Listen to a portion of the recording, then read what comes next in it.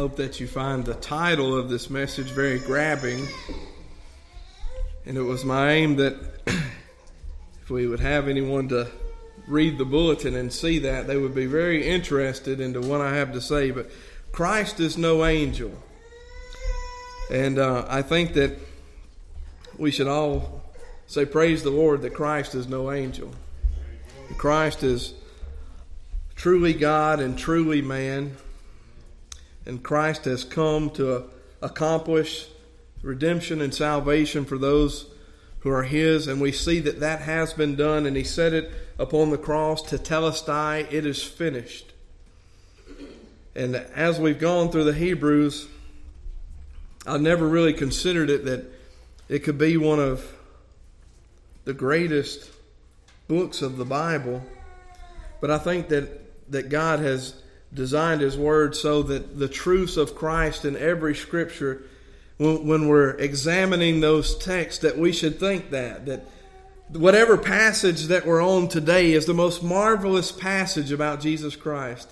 And when I consider the Hebrews in our study, we've been here since March, and it's just amazing to see who Christ is and how God Himself describes His Son Jesus Christ.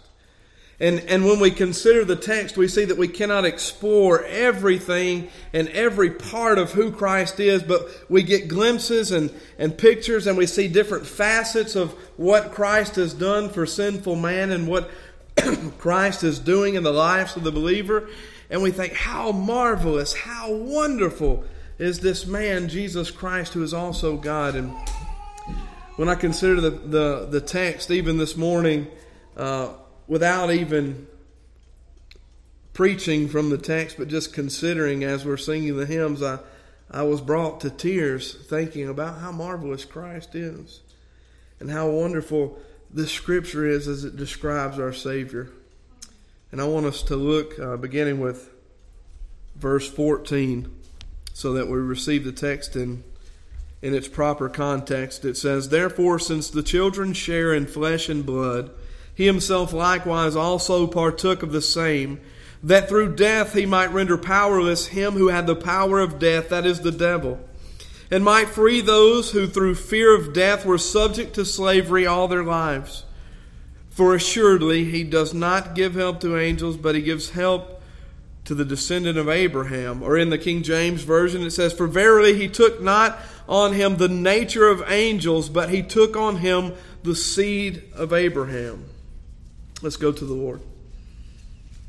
Almighty God in heaven, as we meet this morning, Lord, we praise Your name for the work that You've done. Lord, we praise You for the desire that You've given us in our heart, that You would cause man to go against his nature in order that he would desire to serve You and desire to worship You and desire to know who You are, God. And we just ask this morning that as that is our purpose for being here, worship and praise and glory and honor, God, we just ask that You would give to us this day through the message and through the lips of sinful man, God, myself, that You would proclaim who Christ is from this text, that we would see Christ in a way that we have never seen Him, Lord, that we would consider salvation and consider the great mercies and the great grace that You have towards Your people, and that we would be awestruck, God, that we would fall upon our knees, that we would be broken over sin.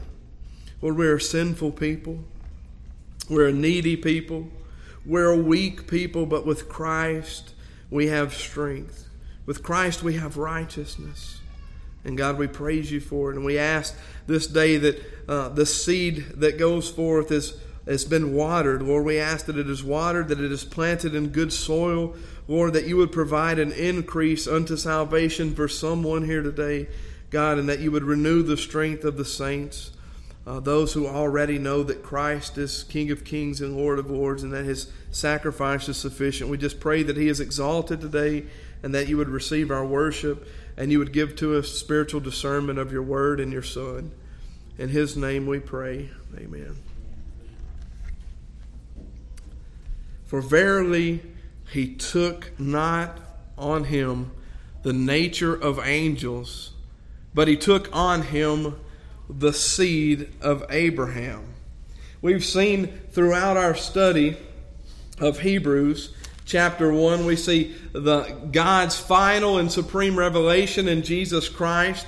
And then we see a portion that will mesh very well with the text today from verses 5 through 14, as the Son is to be exalted, as Christ is to be considered as the highest of the high, as the most high, prophet, priest, and king, and how he is above every created being, especially that of angels. And then we're reminded in chapter 2 with the beginning, do not neglect this great salvation that we have in the one who is greater than the angels, the one who is fully man and fully God, Jesus Christ. And then we see as man is given all things to his subjection, as man is remembered by God for only one reason, for God's purpose, for God's glory, because it is God's will. We see that man could not fulfill that which he has been given of God. And so we see the Son of Man now considered Jesus Christ, the one who is crowned with glory and honor, the one who now as man has taken his appointment over the work of God's hands, the one who is having all things in subjection under his feet. This is Jesus Christ. And then we see as it progresses that through all these things, Christ has accomplished redemption. Christ has accomplished salvation. What does that mean? He is bringing many sons to glory. And we see that. And as we continue here today, we see how Christ does that. Why Christ has taken on human flesh. And we do well to be reminded of the context as we're moving to verse 16. It says, therefore, in verse 14, since the children share in flesh and blood. This is the statement that is being built upon in verse 16. So what we have presented, as I read the text from two different translations, we have one truth of Jesus Christ. And we begin to look at Hebrews chapter 2 and verse 16, and the focus is Christ. The focus is not angels. The focus is not men. The focus is not God the Father, but the focus is on the exalted Son, Jesus Christ. Always, this is our intent, to see Christ in the Scriptures, to follow Christ in spirit and in truth throughout our daily walk, throughout our lives that are given as a sacrifice. We're to follow and see Christ in the Scriptures so that as we see Christ, we completely and solely rely on Christ for salvation, and we trust in Christ. We trust in Christ for He is the one who is able to forgive. He is the one who is able to impute His righteousness. He is the one who is able to justify sinful flesh before a just and holy God. He is the one who we are to ultimately serve. He is the one who is to be exalted. With this purpose and this understanding behind our opening of the inspired Word of God, with this purpose and understanding of its intent as it is given to man, we look to see this Christ. There is taken from the different translations sometimes a great controversial rendering of the Greek text. My purpose today is to disarm the contention so that the people of God would see Christ in this Scripture and see what is being proclaimed and see how wonderful Christ is, and that the text really reveals the truth of who Christ is and what He has done. And so we may soon understand that the statement here is one concerning the nature of Christ. And His work is not mutually exclusive of the statement found in the verse of a more modern rendered text, like the King James Version versus your ESV or your NASB or your New King James. There is no real dissension amongst those, like some would say. There is really no different truth conveyed, but what I would like to bring forth is how Christ is spoken of in these texts so that we would understand that they really mesh well together, and what we have is the inspired Word of God that is unadulterated, that we can know from our study of the Greek text and from what we can know of our study of manuscript evidence, that the truth resounds, and that is Christ saving His people, Christ taking on flesh and blood, Christ who is greater than any created being, Christ who is eternal, Christ who is Savior, Lord, prophet, priest, and king. The complexities of Christ may be understood in a myriad of ways. Christ is not limited by the understanding of the mere mortal mind. That means that just because we don't understand it, it doesn't mean that it's not true of Christ. And just because the Bible says something that we can not wrap our minds around, it doesn't mean that it's not true. And so what we have in the Scriptures is the text, the Word of God, the bread of life being revealed to us, that we should read it every morning knowing that there is something there that we have not seen before. Christ is not limited. His work has always been viewed by man, the believing man, with a thought process that is inferior to his thought process and that is limited in every way and every comparison to how Christ behaves and how Christ thinks. And in eternity will tell the marvels and the glories and the wonders of God in Christ, and forever shall we contemplate these wonders and the supremacy of God's mercy and grace. And it is revealed to us in verse 16 this morning. This is why we assemble, to learn of Christ, to worship and exalt. It is for this reason that we examine the text this morning, for the spiritual nourishment that it has been given in order to provide our spiritual appetites.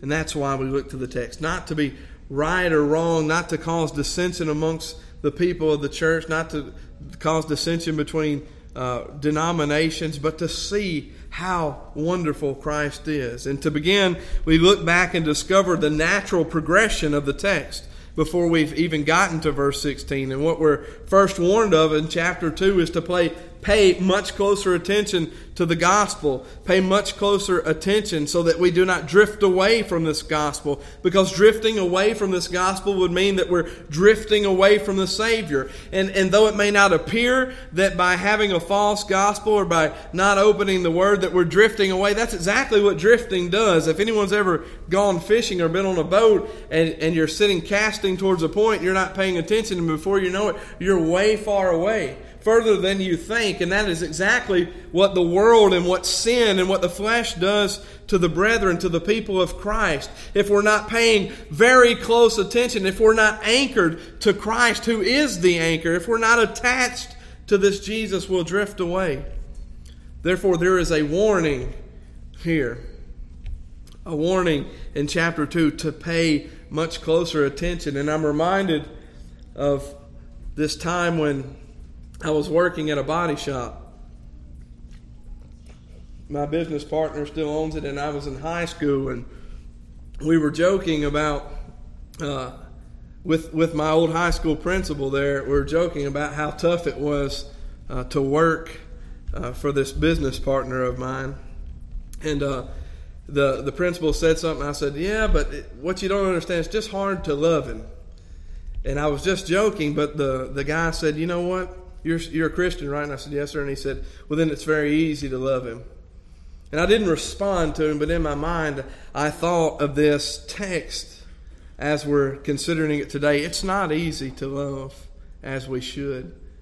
It's not easy to stay solid on the rock that is Christ and on the gospel. And that's why we're reminded. That's why Paul at every opportunity must correct the church. That's why Paul is reminding of Christ, because the things that we ought to do are not easy, because the flesh opposes that which is spiritual.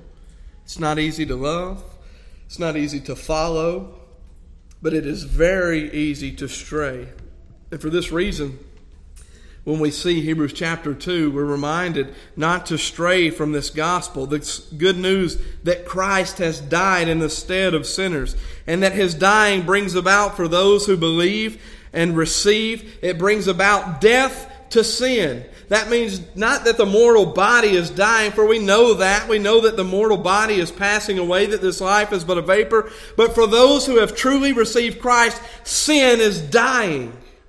And so we have to ask ourselves, is the sin in our life dying?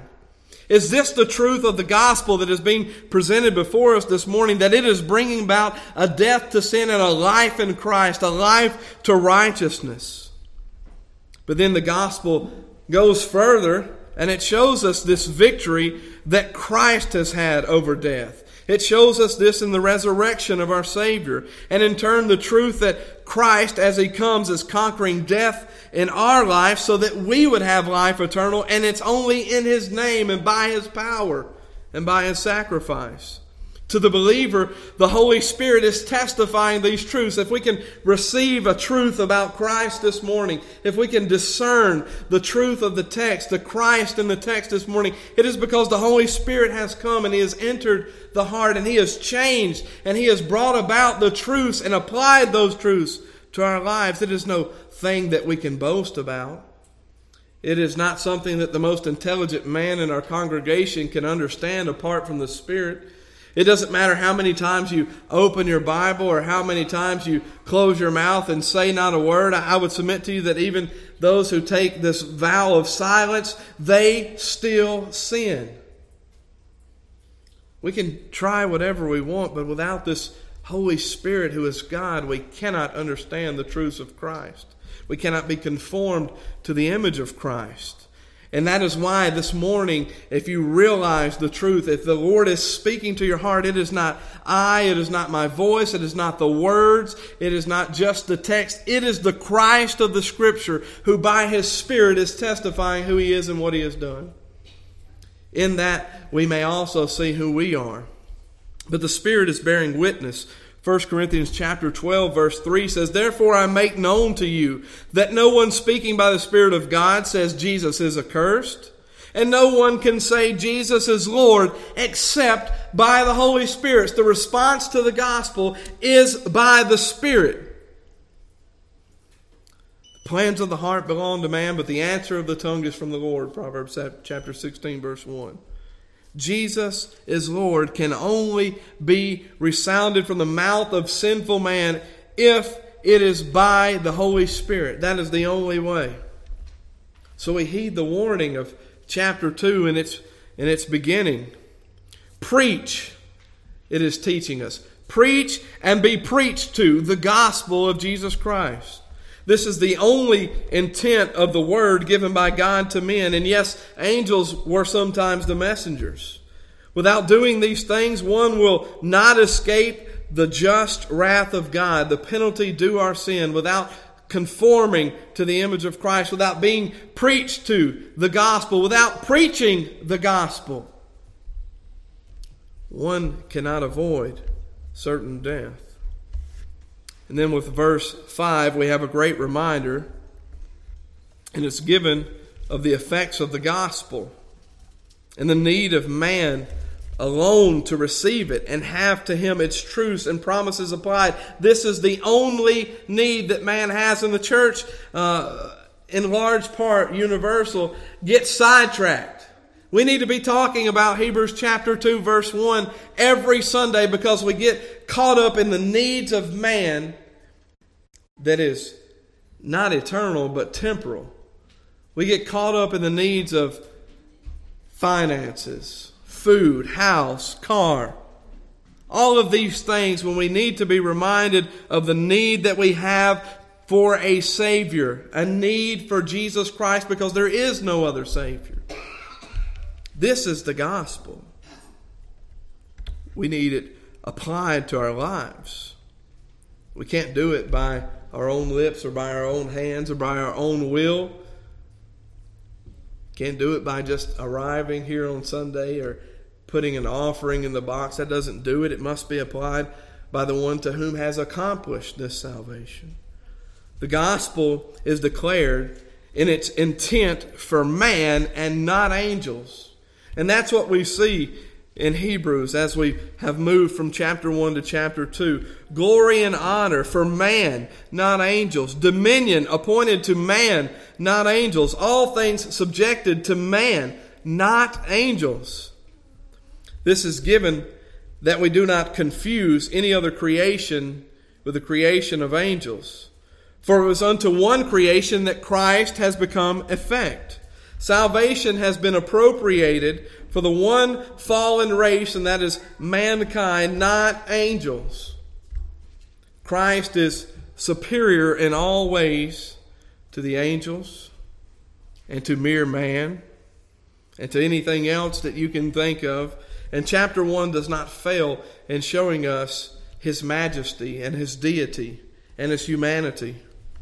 Then verse 9 begins showing us how Christ fulfills what man was created to but could not, becoming lower than the angels, He who was higher, suffering death, He who is immortal and eternal. And for those who would face certain death and torment, Christ has stood in their stead.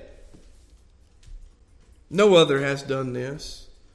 I would submit to you that when we see in John the hireling is representative of every man except for Christ, because there's only so long that we're willing to stand and then we're willing to run, and that is our desire.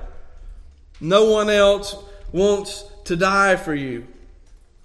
No one else is able, no one else is willing, no one else is deity except for Jesus Christ, and this is what He has done. This is the truth of His gospel. Then the text continues to describe how God willed all things to accomplish such a great salvation through Christ. Great detail is given that we would not, great detail is given that we would see that man must pay the debt of man, and yet man is unable. And then we see that God is wealthy enough to do so. God is the only one who has something precious enough that the price for sin could be paid. We know that that is the blood of Jesus Christ. He is also one who has ascribed this particular sentence, this particular attribute. Christ is He who is rich in mercy and in grace and in righteousness. He is so wealthy that His offering could pay the penalty for an infinite number of souls, for an infinite number of creation. Christ is that priceless that He alone could pay the price. He could cover every debt. And I submit to you that any debt that is covered, He is the one who has covered it. And for those who have not Christ, who receive not Christ, when they enter into eternity, when they head towards hell, the reason that it is for an eternity is because they could never pay. We could never pay. We're a people who come, and to some extent we think that we're good here, but we cannot pay. We are broke. Spiritually broken. No matter what all that you think you have this morning, it is left on this earth. And you can't grab a hold of it, and you can't take it with you, and you can't reassign it to someone else. We must see that our sin separates us so greatly from God, and that we must rely on this Christ. He is wealthy, and He can pay the debt. And then verses 14 and 15 depict exactly how Christ has done these things, His completed work. Therefore, since the children share in flesh and blood, He Himself likewise also partook of the same, that through death He might render powerless him who had the power of death, that is, the devil, and He might free those who through fear of death were subject to slavery all their lives. And then here's the point in which we arrive at verse 16. It's the following. The account of Christ taking on the likeness of man with the incarnation that is of human flesh, truly God, truly man. This is He.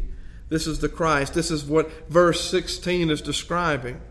The modern English translation says He surely does not give help to angels, but He gives help to the descendants of Abraham. And in the King James it says, for verily He took not on Him the nature of angels, but He took on Him the seed of Abraham. The two statements are one and the same. Jesus Christ did not, in fact, take on Himself the nature of angels, but instead He takes on the nature of humanity, flesh. There was a purpose for this. And the modern translations are describing this for us. There was a purpose that is being borne witness to, the underlying truth of why Christ did not take on Himself the nature of angels. Because His intent was not to help angels. Christ's intent was not to make Himself like an angel, to do something that the other angels could not do.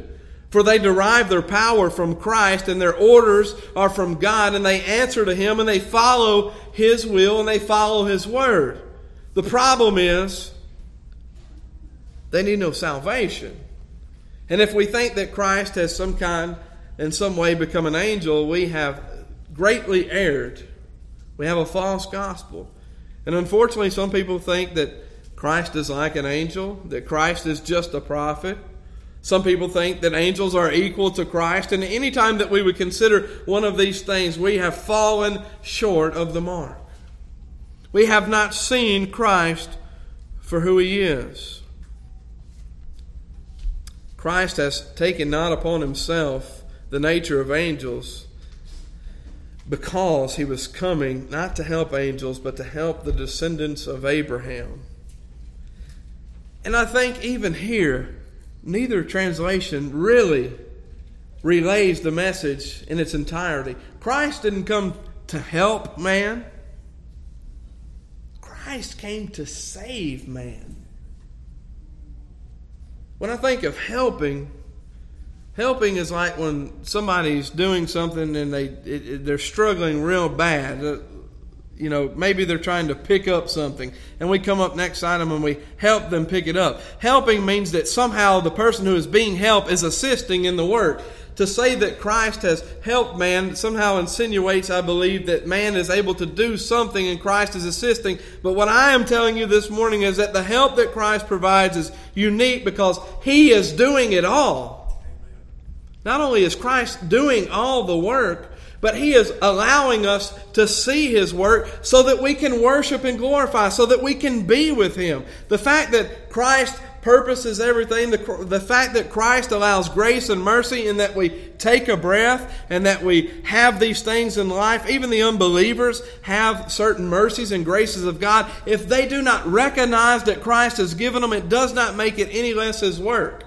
But the marvelous part is that He is not just assisting, He is allowing us to see all of His work because He wants the glory and honor. And when He receives the glory and honor, and when we see that it is His, we can follow, and we can serve, and we can be conformed, and we can be saved. Any grace and mercy, any true grace and mercy is of God. Whether it's for the unbeliever or the believer, but the one who actually sees and notes that it is of God, to that is a man whom mercy has been extended to the utmost. Grace has been given to the greatest degree, because now that he can submit to the Lord of Lords, he can be saved. This is the Christ that we follow. And so we see that Christ is not coming to help angels, but the descendants of Abraham. This is the children of God. These are spiritual descendants of human flesh. And this is stated elsewhere that not all who are of Israel, not all who descended from Abraham are the children of God, but it is a spiritual nature that we're talking about. The spiritual nature to which one has righteousness. Abraham was accounted with righteousness. And when it says the descendants of Abraham, it is not saying just simply those who come from the line of Abraham, but it is saying those who come from a line and have righteousness. Now, whose righteousness do they have? Christ's righteousness. Why? Because Abraham's righteousness was Christ's righteousness. Before Christ had taken on human flesh, Abraham had the righteousness of Christ. How can it be? Because Christ is eternal. All of this is building here so that we see verse 16 and see what Christ is doing here. The spiritual descendants of human flesh, we may understand, are these descendants of Abraham if they have truly received Christ. Christ Himself took on the nature of man willingly. Why would He do that? Because He, as God, who is and was and is to come, has come to do the will of God the Father. And since He is God, that is exactly what He has done. Christ didn't veer from the plan of God because He is God. Any plan that Christ would have must be God's plan. And if God, being just, is holding men accountable for their sin as He is, then it is also safe to assume that man, that flesh, that blood must pay for for the debt accrued. That's a fact. God is saying that He's just. God is saying that He is righteous. God is a just judge, and if that is true, man must pay for man. Every sin deserves death. On the other hand, as we consider that man is responsible, that man must pay, we also know that man on his own is worthless. His good deeds are like filthy rags. Man is morally, spiritually, and literally financially bankrupt without Christ. Man is desperate.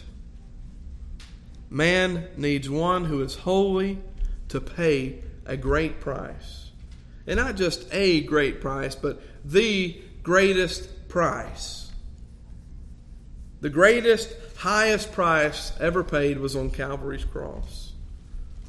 And if you could somehow equate it to numbers, and that there were some guy somewhere calculating this, they would have to be eternal beings to even begin to write it out, to begin to try to figure it out. No one could ever put to numbers what Christ has done. No one could add enough zeros.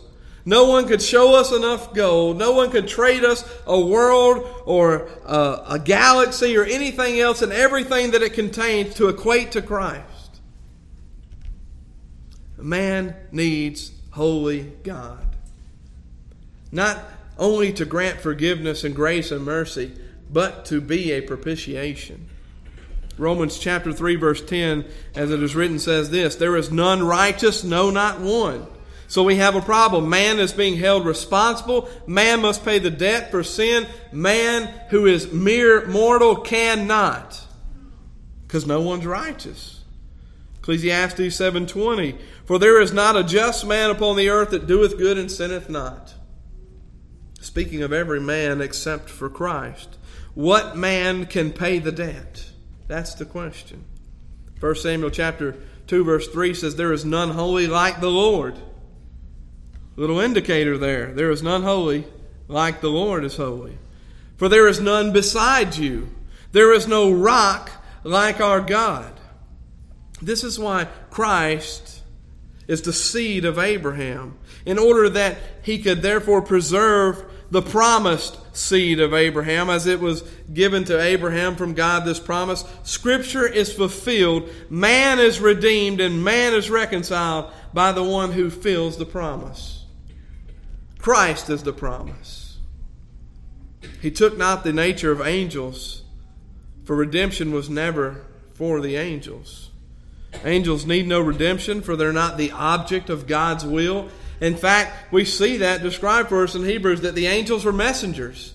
Think about that. God knew what He was doing when He created, and He created angels to be messengers, to be battlers, to be protectors. Why? Because He was protecting something that was precious before it was ever created, and that was mankind, because Christ was going to die to save them. Angels' purpose are to follow and orchestrate what has been ordered to them of God, so that redemption is accomplished, and so that the people of God may be spared in the proper time, so that they may be ministered to, so that the Word of God would go forth, and that in its transmission we could open it up today and see Christ. Angels needed no redemption. They're not the object of God's will. This does in no way imply that angels are all powerful without any help from Christ. That's not what's being said here. It's not saying that angels don't need help from God. Certainly angels are not angels without Christ. There can be no messenger if there is no... There can be no message if there is no messenger. There can be no one to orchestrate the plans of the general, if you will, if there is not that one who is leading. Without the plan of God and Christ, there is no reason for anyone to exist or any being to be created. Because we know that all of creation is to exalt the name of Christ and to worship the great God Almighty. This is why Christ is taking on human flesh and not the likeness of angels. But the subject of chapter 2 in Hebrews, as we began, was salvation in Christ alone. This is not a matter for the angels. They were never meant or made mention of as those who would receive redemption, but rather the context speaks of what Christ as man has done, in fact, for mankind. Not speaking of what Christ is doing for angels, but what Christ is doing for man, the brethren, the descendants of Abraham, as we see it here. The help given them is not unto salvation, if help is given to angels. It's not unto salvation, therefore it stands without reason that he would not be made in their likeness. Why would Christ be made in the likeness of an angel? And yet still we have it described here and said so many times in the Hebrews, because somebody is going to get it confused. We have to understand. Excuse me. The previous verse 14 declares that he, the Christ, the God-man, is destroying sin and death and Satan and the fallen angels who are with him. His beings are to remain with him in utter destruction. We know of that. No, there is not salvation for angels. And furthermore, Jesus Christ is no angel. We see no death curse unto angels. Likewise, nor is it written that blood of such a creature is to be shed or required of their sin. There's no mention of anything like that in the Bible. How could someone be so confused? The truth is that without the Spirit of God, we too would fall in the same trap. Without the grace and mercy of God in Christ, we too would believe anything. Anything except for the truth. No salvation for angels. Instead, what we see is the resounding news that Christ has become man in order to save man. To save the seed of Abraham, which is spiritual and not of lineage, not of kinship, not of flesh, but of spirit. And we know that all of these things are true, and should we come to the knowledge of who Christ is, for without the discernment from His Spirit, we know not that we can be saved. We think this Christ fellow is just a figment of someone's imagination.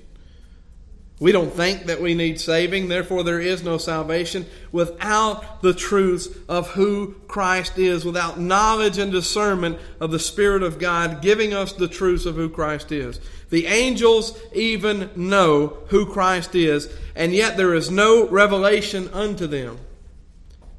Because they already know who Christ is. They know who created them. They were there. There is no breeding of angels to bring about a little angel and then they wonder where they came from. No, they were there. They know who the Christ is. Why is the text of Scripture given? Because somebody does not know, and these somebodies who do not know need to know so that they can be saved. Christ is taking on flesh.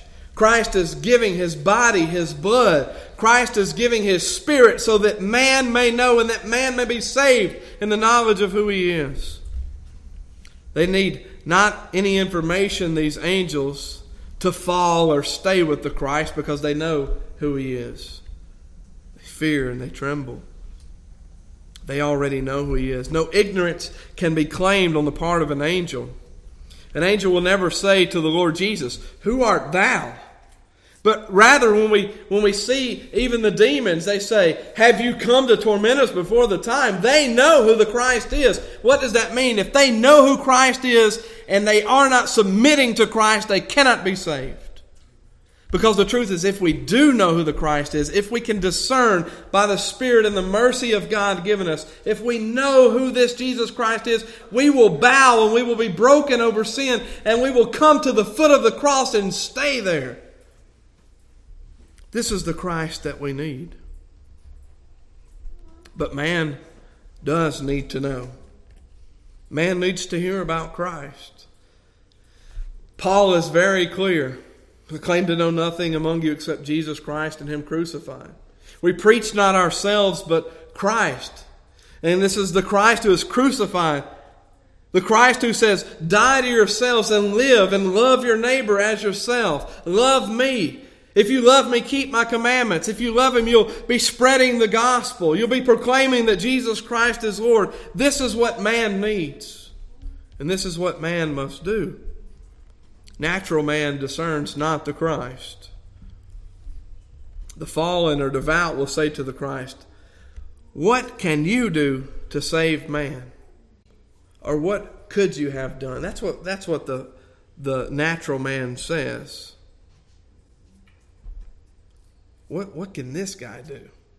I mean, I don't really even need salvation. What can this Christ do for me? The angels know, beloved, what Christ has done.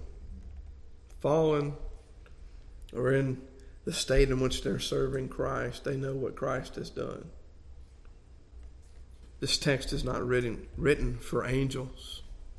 But this news, the news that we hear today, is that man may hear of the great love of Jesus Christ, the man who is God, the man who is risen.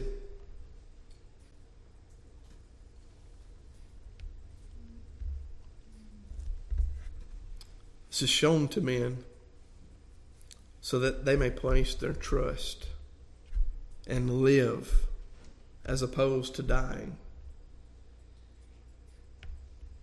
Life eternal is life in Jesus Christ. It's life in His name. It's life in the name of the only begotten. He does not give help to angels, but He gives help to the descendants of Abraham. This is why Christ has taken on the flesh. Taken on the flesh of man, that He may save man. That He may redeem man. And that man could be as much like Abraham as Abraham is of Christ. Not that Abraham was some great man. I believe that what it's saying here is the same thing that we see. Be ye imitators of me, but be ye imitators of me as far only as I am an imitator of Christ. Don't copycat the pastor. Don't copycat the deacons. You know, if you want to be like someone, be like Christ. So what we see as we consider the text is that flesh and blood is what humanity is made of. Not of some angelic being that we think of having wings or having a halo, but that flesh and blood is what makes up humanity. Christ has taken on Himself this flesh and blood. Death is something that is ascribed to the human, not to angels. And this is what we see being spoken of, death, in Hebrews chapter 2. We see the conquering of that. Why is that? Because it does not apply to angels. Flesh and blood does not. Death does not. Fear of death that is described there in the previous verses is something that belongs to man and is only belonging to man, not of angels. Therefore, Christ must in every way, as God, taking on Himself human flesh, He must in every respect take on the same nature as these mortal men. Suffering in temptation. Something that man has to deal with, not the angels. They're tempted. We are tempted. And we stand here this morning to hear of Christ because we know that if we're not tempted in this moment, we will be in the next. And that there is no salvation apart from Christ, yet there is one who is Jesus, and He has been tempted and He has sinned not, because He is accomplishing redemption.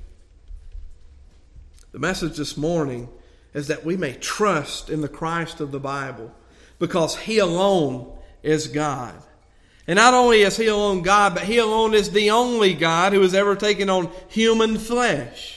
And He is not only just the only God and the only God who has taken on human flesh, but He is the only God who has taken on human flesh, who has lived as a man, who has sinned not, who has gone to the cross, who has died and paid a price that was not His own. This is the Christ who died in our stead. This is the Jesus of the Bible. This is the one of whom the good news is of. There is no good news apart from Jesus Christ, and there is no good news if you do not see today that we sin and we are headed to hell without Christ. The smallest lie, the smallest disobedience, straight to hell. No other way. There is no escape. And you could boast all you wanted if you could get on Ancestry.com and find out that you came from Abraham, but it will do you no good unless you share in the spirit of Abraham. The spirit of Abraham is not a spirit that belonged to Abraham, but it is a spirit given, mercifully given, graciously given, received from a heart that is willing because God has changed it. We must be asking ourselves this morning for the Word of God to transform us and to conform us to the image of Christ, to bring us to a broken state over sin. The reality is that we don't do it. We're not broken over sin.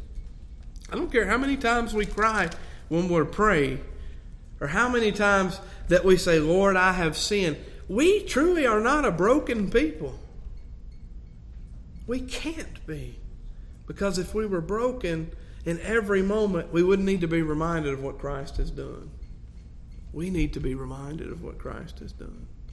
We need to wake up, not just Sunday mornings and Wednesday afternoons thinking that, okay, we're going to church today and we're going to serve Christ. We need to wake up thinking of Christ and how we may serve Him. Better yet, we need to be sleeping and dreaming of how we may serve Christ. Wouldn't that be wonderful? The dreams I've had are of pigs getting out lately. Nothing of Christ. I'm dreaming of earthly things because that's where my mind is most of the time. It's a reality for everyone that if we are not in the Word, then we'll be thinking of earthly things. Our thoughts will be given to earthly things. Our flesh will be given to us as a leader. And we don't want to follow after the flesh. We must follow after the Christ. Let's bow our heads and go to the Lord in prayer. Father God, as we come before you again this afternoon, Lord, we thank you, Lord, for your presence. Lord, we thank you for your Spirit who has provided us a quiet time that we may focus and concentrate on your word. God, I just pray today that for myself, Lord, as a pastor of this church and as a leader in this church, that the truths of Christ would reign supreme and that His grace and His mercy would be an ever-present thought with each thing that I deal with, Lord, so that the people may be led towards Christ. Lord, and I pray that the deacons and the elders and the men of their families and the women and the children would likewise follow suit, Lord, to follow the Christ. That we would open your word, Lord, not because we need to, but because we desire to do so. Because we desire conformity. Lord, and we just pray that the truths of Christ and that love for Christ would be given to us in an abundance. God, in so much as that we cannot run away from it, but Lord, that we would run to it. That we would robe ourselves in the righteousness of God and Christ. Lord, we just pray that Jesus is exalted, and that you would receive our worship this morning, and that it would be pleasing to you, Lord, that you would find yourself gathered in the house and all over the world, Lord, not just in this church, but in Church Universal, receiving the glory and honor and praise that you deserve.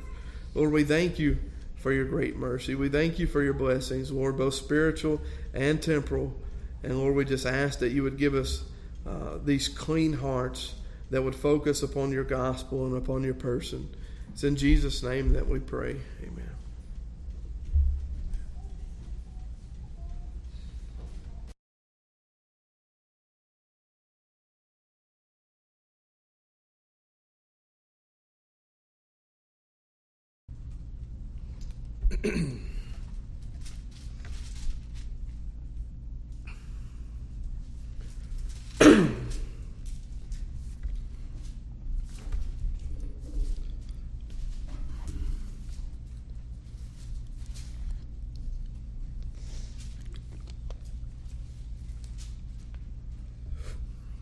I want to take a look at Romans chapter 7 because in Christian infancy, and even sometimes in what we think as Christian maturity, we tend to get a skewed view on the freedom that we have in Christ and also the law that is given. And Romans chapter 7, I believe, describes the unity there and the interconnectedness of both the law and the freedom which we have in Christ, and the burden of the law and the relief that there is from the law in Christ, and that He has fulfilled it. And by looking at these things, I think it's important that we would begin with the first verse and just read through there, and then we'll look over some of these things. It says, Romans chapter 7, verse 1, "Or do you not know, brethren, for I am speaking to those who know the law, that the law has jurisdiction over a person as long as he lives. For the married woman is bound by law to her husband while he is living, but if the husband dies, she is released from the law concerning the husband. So then if while her husband is living she is joined to another man, she shall be called an adulteress. But if her husband dies, she is free from the law, so that she is not an adulteress, though she is joined to another man. Therefore, my brethren, you also were made to die to the law through the body of Christ, so that you might be joined to another, to Him who was raised from the dead, in order that we might bear the fruit for God. For while we were in the flesh, the sinful passions, which were aroused by the law, were at work in the members of our body to bear fruit for death. But now we have been released from the law, having died to that by which we were bound, so that we serve in newness of spirit and not in oldness of the letter. What shall we say then? Is the law sin? May it never be. On the contrary, I would not have come to know sin except through the law. For I would not have known about coveting if the law had not said, you shall not covet. But sin, taking opportunity through the commandment, produced in me coveting of every kind. For apart from the law, sin is dead. I was once alive apart from the law, but when the commandment came, sin became alive and I died. And this commandment, which was to result in life, proved to result in death for me. For sin, taking an opportunity through the commandment, deceived me, and through it killed me. So then the law is holy, and the commandment is holy and righteous and good. Therefore did that which is good become a cause of death for me. May it never be. Rather it was sin, in order that it might be shown to be sin by affecting my death through that which is good, so that through the commandment sin would become utterly sinful.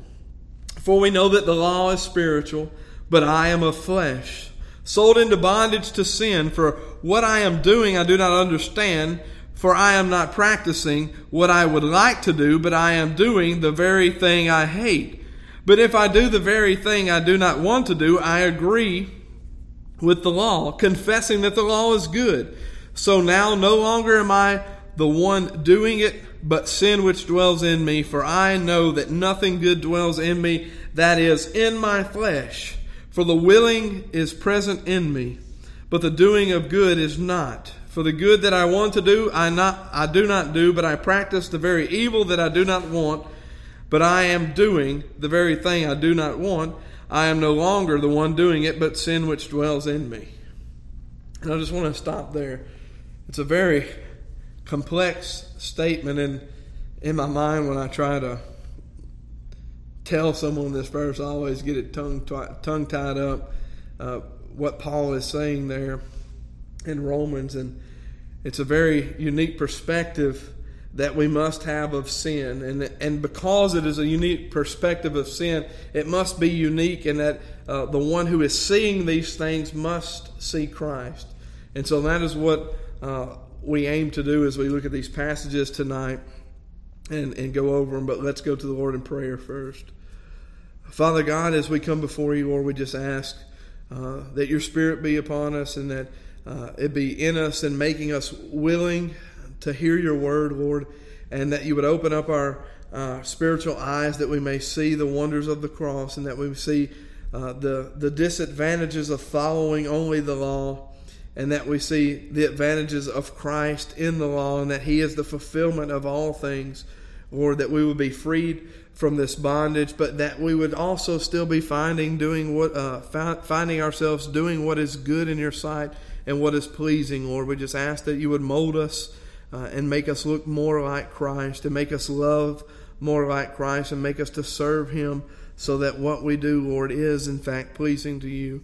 And we just ask, Lord, that You would give us this perseverance that only You can give us. And please bless us this evening as we open Your Word. In Jesus' name we pray. Amen. Sin's advantage in the law is how I would title this particular portion, beginning with verse 7.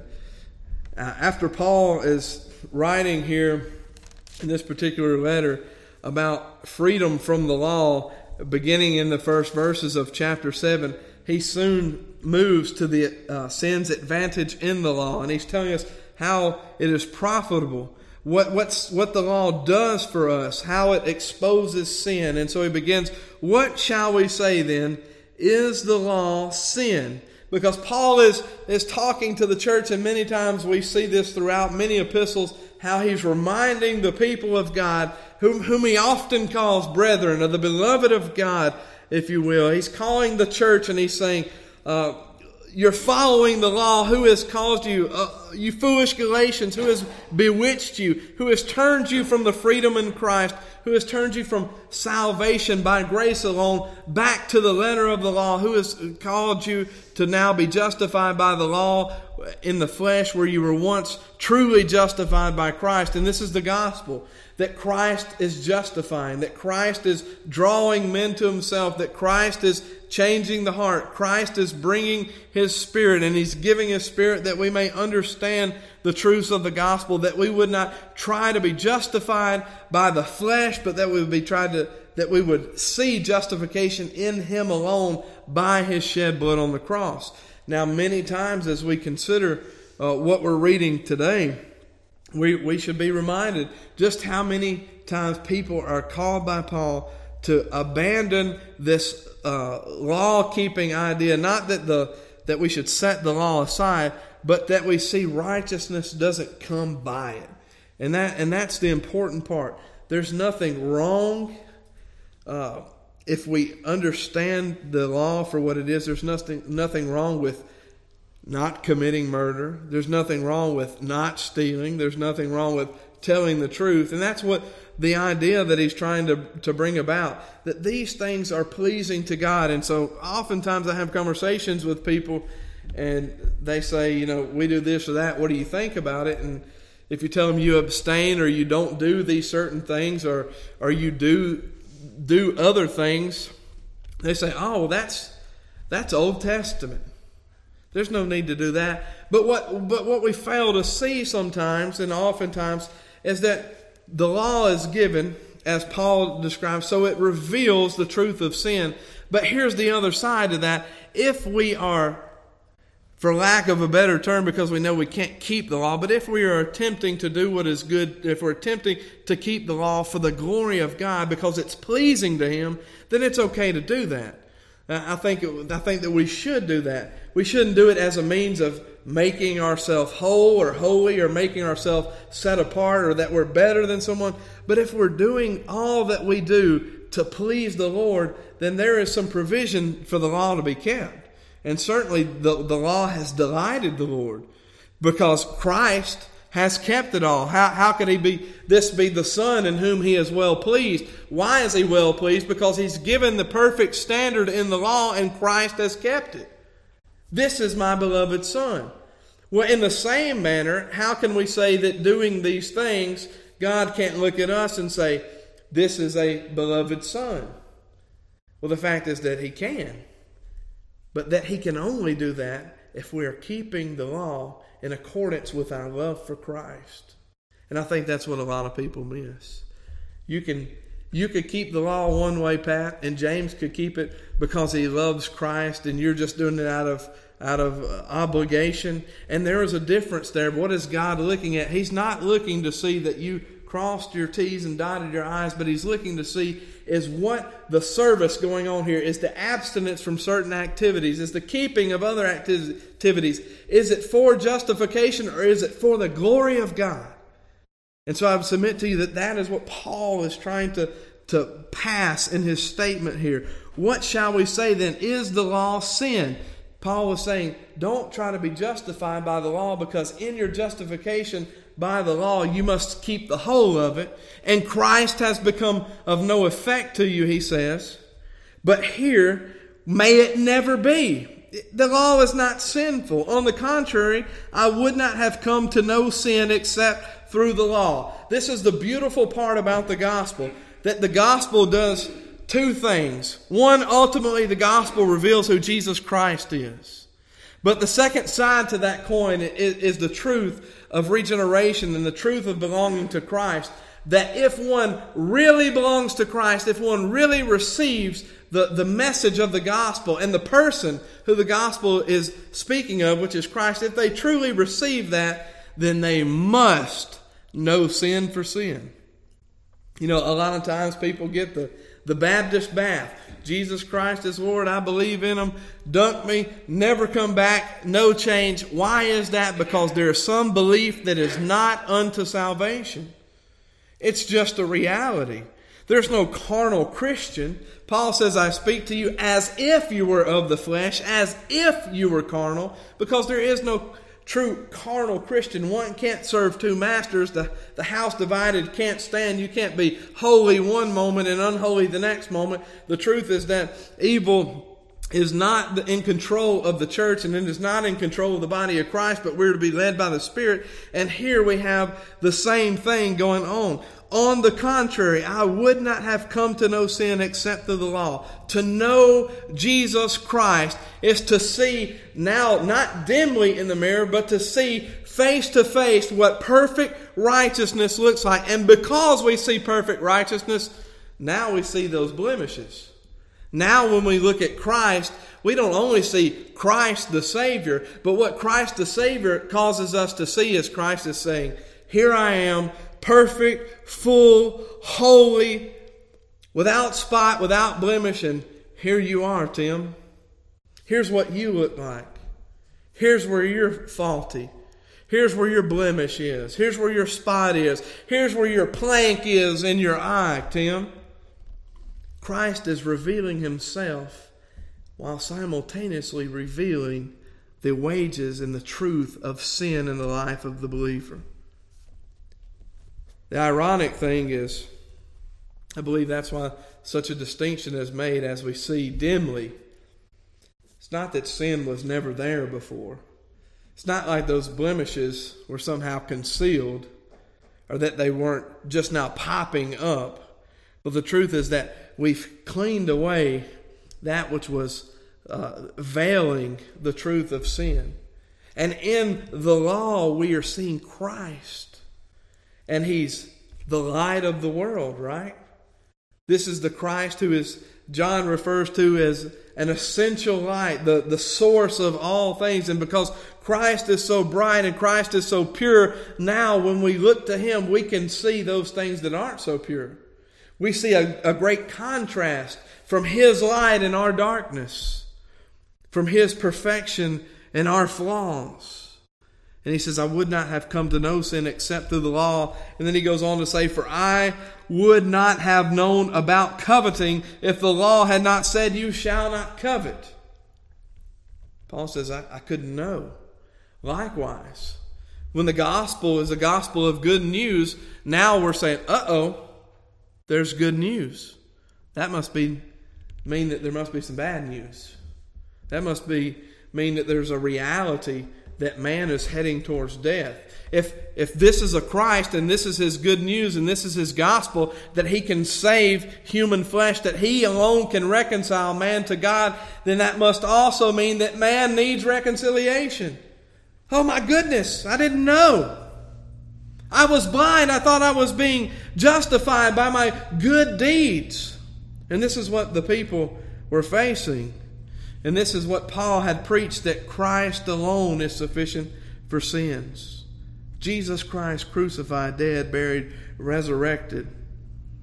Jesus Christ the forgiver. And this is what he says. But sin, taking opportunity through the commandment, produced in me coveting of every kind. For apart from the law, sin is dead. Opportunity. Sin finding opportunity through the commandment. It is the reality that we as men are totally depraved. Even after being revealed the truth of sin, now what do we see? We don't see us avoiding sin, we see us committing sin. And there's the reality of the text that we're seeing by God's law. We're seeing the nature of rebellion that is in the heart of men, because the heart is deceitfully wicked. Every time that we see it, and what it's revealing is it's revealing the love of the flesh. The natural man loves to do what the natural man loves to do. Sin against God. Sin takes opportunity through the commandment. So we know that every man, though he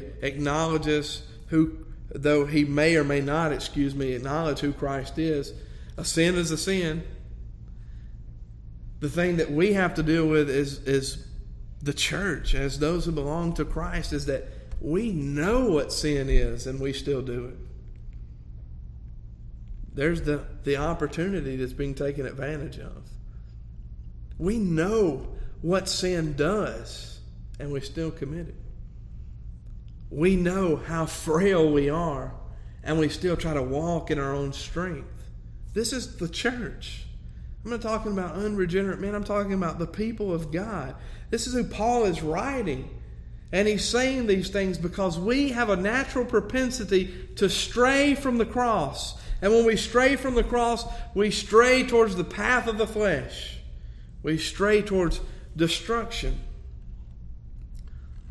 Me and Bethany have oftentimes conversations about sin. And thankfully, in those times, usually I'm reminded of how we sin just like the unbeliever.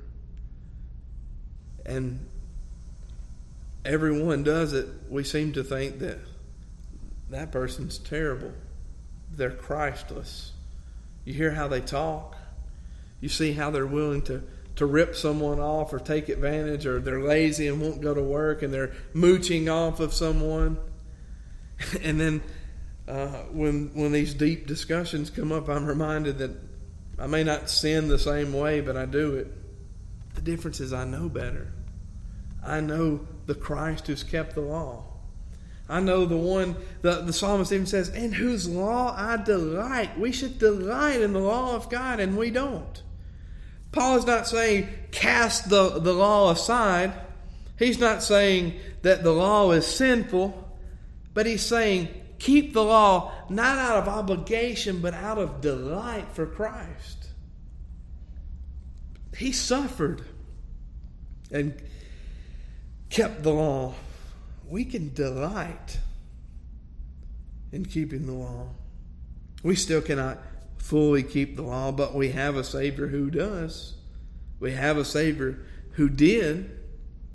We have a Savior who has freed us, as he comes to say in the passages to come here. Paul freed us from the law. But he says, taking every opportunity, and it produced in me coveting of every kind. And now that's the other thing about seeing Jesus Christ. When we see Jesus Christ and we heed the words of Christ, now murder is not just taking the life of man, but now we see what all murder entails. Hating someone. You've murdered them. Guess what? Thank goodness the court system doesn't understand the law of God. You think about it. You'd go on trial for killing a man and you'll get life in prison. But think about if you were brought to a court who does not understand the law for literally what is written, but spiritually, if they understood, if you've hated a man, you've committed murder, what would we do? Where would we go? Where could we hide? Nowhere.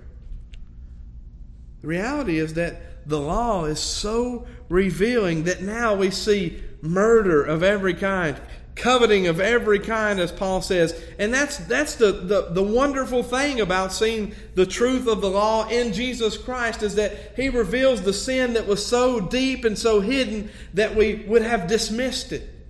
That we would have said, oh, that's not really sin. Taking a pen from the bank or something. Finding a few dollars on the ground. I have a customer and told me a while back, and it was really convicting. He said, used to, when I'd find money on the ground, he said, I would be in a parking lot or something, and I'd be like, oh, thank you, Lord. And he said, now, you know what? Because I'm so convicted, he says, I pick the money up, and I just pray for the person who lost it. That's the deepest, darkest parts that the law, that Christ Himself is revealing. Those every opportunities, coveting of every kind. Now we see that, when we come to church and we have $100 in our pocket and somebody says, yeah, they got these on sale for $50. We think, hey, I want one of those, I can have it. Might be coveting. It might just be coveting. Things that we thought really weren't sin are revealed to us as sin. The things that we do each day, we're being more conformed like Christ. This is the truth of being a believer and being so totally sold out to Christ that every day we're seeking out sin. That's what the law is to do. The person of Christ is to reveal the law in such a way that it causes the believer not to just know that it's sin, but to seek sin and destroy sin. To depart from sin. He says, I was once alive apart from the law. But when the commandment came, sin became alive and I died. The truth is that without the commandment, there's no perfect righteousness. And in one sense, he says, sin became alive and I died. It's a good thing to consider that. Sin became alive and I died. That's really a picture of something temporal and literal that needs to be seen for its spiritual purpose. That when the commandment came, sin became alive and I died. When Christ reveals Himself. And then now we believe that the Word of God truly is the Word of God. And that it's not just some instruction, but it is the Word breathed from the very mouth of God that we should live by. Think about that. The commandment, the Word of God. But when the commandment that we should live by came, sin became alive. Now sin became real. Sin became a reality. Sin became a destroying force, and I saw it for that. For once what I saw it for is I was living for sin. And now sin becomes alive and I died. And this commandment, which was to result in life, proved to result in death for me. I say this almost every week. When we consider the words of Paul, and he's talking here about sin becoming alive and I died, and the commandment that was to result in life proved to result in death for me. For sin, taking an opportunity through the commandment, deceived me, and through the law it killed me. To die is gain, is what he says. To live, to die with Christ, nothing is better. Because with Christ, there is both realities. That one is no longer dying an eternal death, but one is dying a temporary death of the body in which he'll be reunited with Christ, and that he'll be joined with Christ. And no longer is it the eternal that is dying, but the flesh is dying, and the man has been given life in Jesus' name. Life eternal. Life and life more abundantly. Those things which man cannot gather on his own. To live as Christ and to die is gain. Being joyfully dying to sin. I don't see too many people joyfully dying to sin. A lot of people feel like they're enslaved when they have to put off sin. They're like, man, I just want to do that so bad, but I got to go to church in the morning. I mean, that's a reality. There may be people in our church that feel that way. And we should be praying that they don't feel like that. You know, the truth is that the ones that are usually here this evening are the ones who enjoy being here, who want to be here. And some that may not be here tonight are some that just come out of obligation. They don't want to die to sin. Do we want to die to sin? He says it deceived me, and through it killed me. Sin is producing death. Likewise, knowing Christ and knowing sin is producing a different kind of death. The spiritual. One is looked at as negative here. It deceived me and through it killed me. Driving us to the grave. Sin is driving mankind to the grave since Adam. But the result of seeing Christ and seeing sin through the law is dying to sin. And there's the good part. The oxymoron. The things that the natural man cannot understand because they are spiritually discerned. It says, so then, because I see all of these things, so then the law is holy and the commandment is holy and righteous and good. He's saying, used to, this would be something that put me on a leash. The law put me in a cage. It put me on a leash. It kept me from going too far. It held me back. But what he's saying now is, so now the law is holy. The law and the commandment is holy. It's righteous. It's good. So now the law is not the leash holding the man back, but the law is what the man is running to because his delight is in the Lord. Christ said it, if you love me, keep my commandments. He wasn't just talking about 10. But the reality is that there's a change. It's a terrible analogy. But have you ever considered a dog? When you first get it and you put the leash on it, he pulls, he hates it, he'll chew it up if you let him. But then give that dog about 6 months. Dog wants to go outside, what does he do? He'll bring you his leash, won't he? He's running to it. He's delighting in it because he sees what pleasures it brings. And for the spiritual man, the law of God is the same way. It can be that thing which holds us back, in which we hate, in which we tug against, in which we war with, or it can be that thing that we delight in because we know when we go out with the law, we're walking with the Master. Isn't that a beautiful picture of what Christ does? That we can love the law for its holiness. It's God's law. It's full of His righteousness. And then Paul brings the two together so that we are not confused. And this is the part where he describes how the law cannot save. He says, therefore, did that which is good become a cause of death for me? Did it cause death for me? Again, I love when he says this. May it never be. That which is good did not cause death for me. Now, see, I told you there was the reality that it seemed negative, but the spiritual truth that it wasn't quite so negative. May it never be. Rather, it was sin in order that it might be shown to be sin by effecting my death through that which is good, so that through the commandment, sin would become utterly sinful. That's how we view sin. Apart from Christ, it's just a little sin. I mean, Tim said a bad word, but that guy over there robbed a bank. That's what we think. We think, hey, that somehow we would go with this guy all day. We would go with this guy that speeds over this guy that steals all day long, and it's because we have a skewed view of what sin looks like. When in reality, if we were being chosen for what is good, Christ would look at both and say, no sirree. God the Father would look down and say, no way, neither one of you are coming anywhere near me. And you'd be saying, hey, this guy is worse than me. Because we aren't comparing our righteousness to Christ's righteousness. We are comparing a flaw with something else that is completely flawed. We're comparing the corrupt to the corrupt.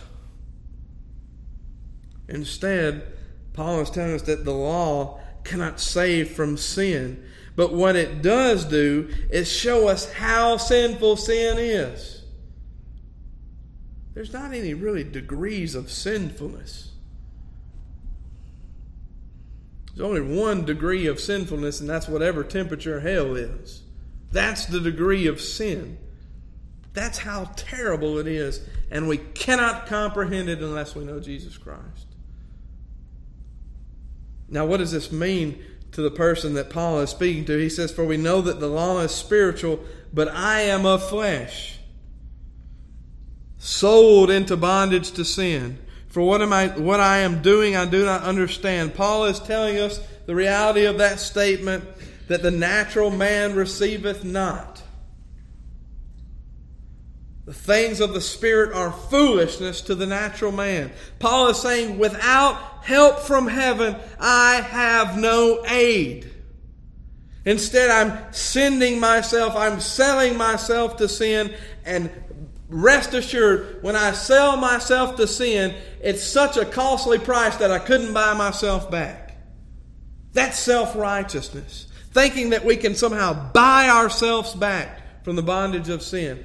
We got more than we were worth when we sold ourselves to sin. We can't pay it back. It's the reality that the law cannot save. And then we see the law does something else. It produces holiness because it's showing us Christ. It's producing righteousness because we're grasping and holding on to the Christ who can fulfill it. It's giving us justification, not because we kept it, but because He kept it for us.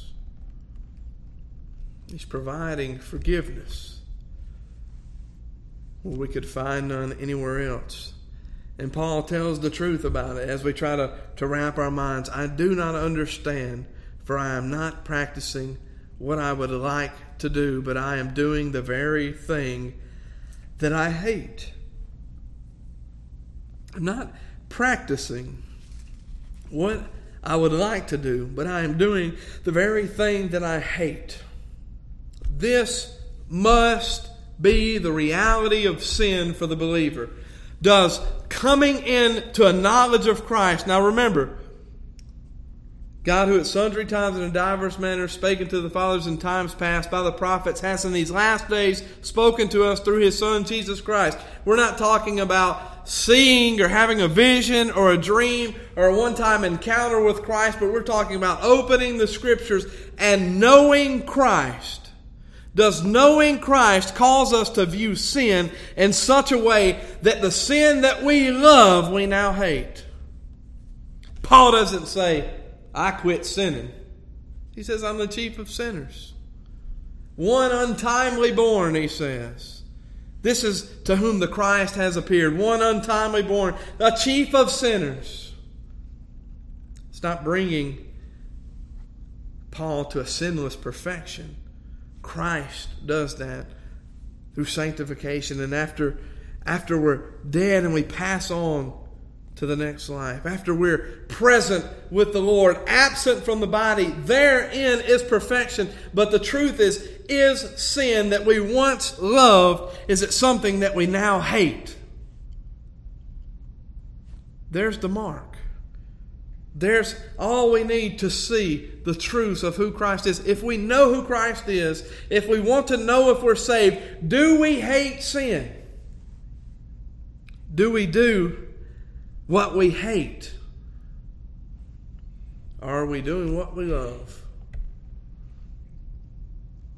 The law, for some, was something that they hated, and they did it anyway.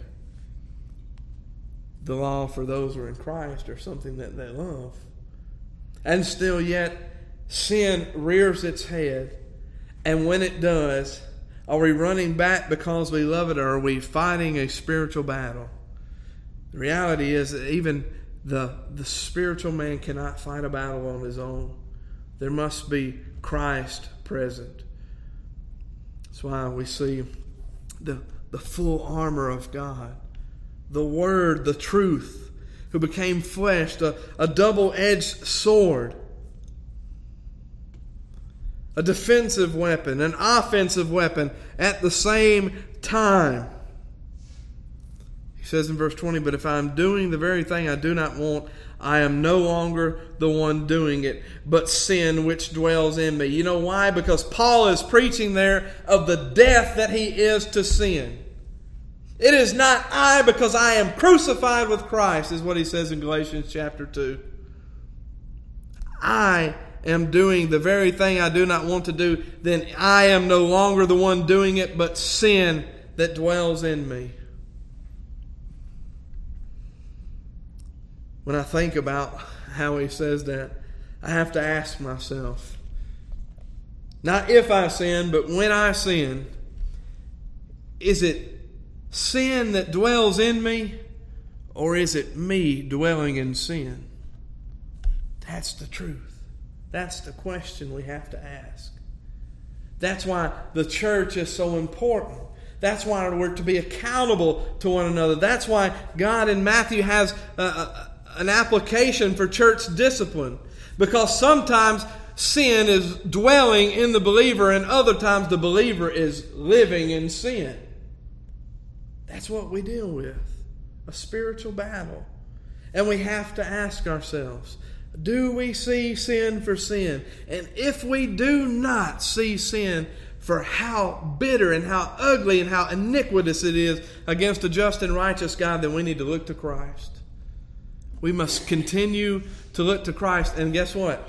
That also means if we have a need to look to Christ, I can tell you this. If we see sin for what it is, and we need to see more what sin is, if that means we need to look to Christ, guess what? We'll need to look to Him from now on. We'll never see sin like we ought to see sin.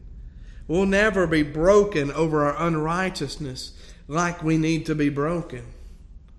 We need to be fixed upon the cross.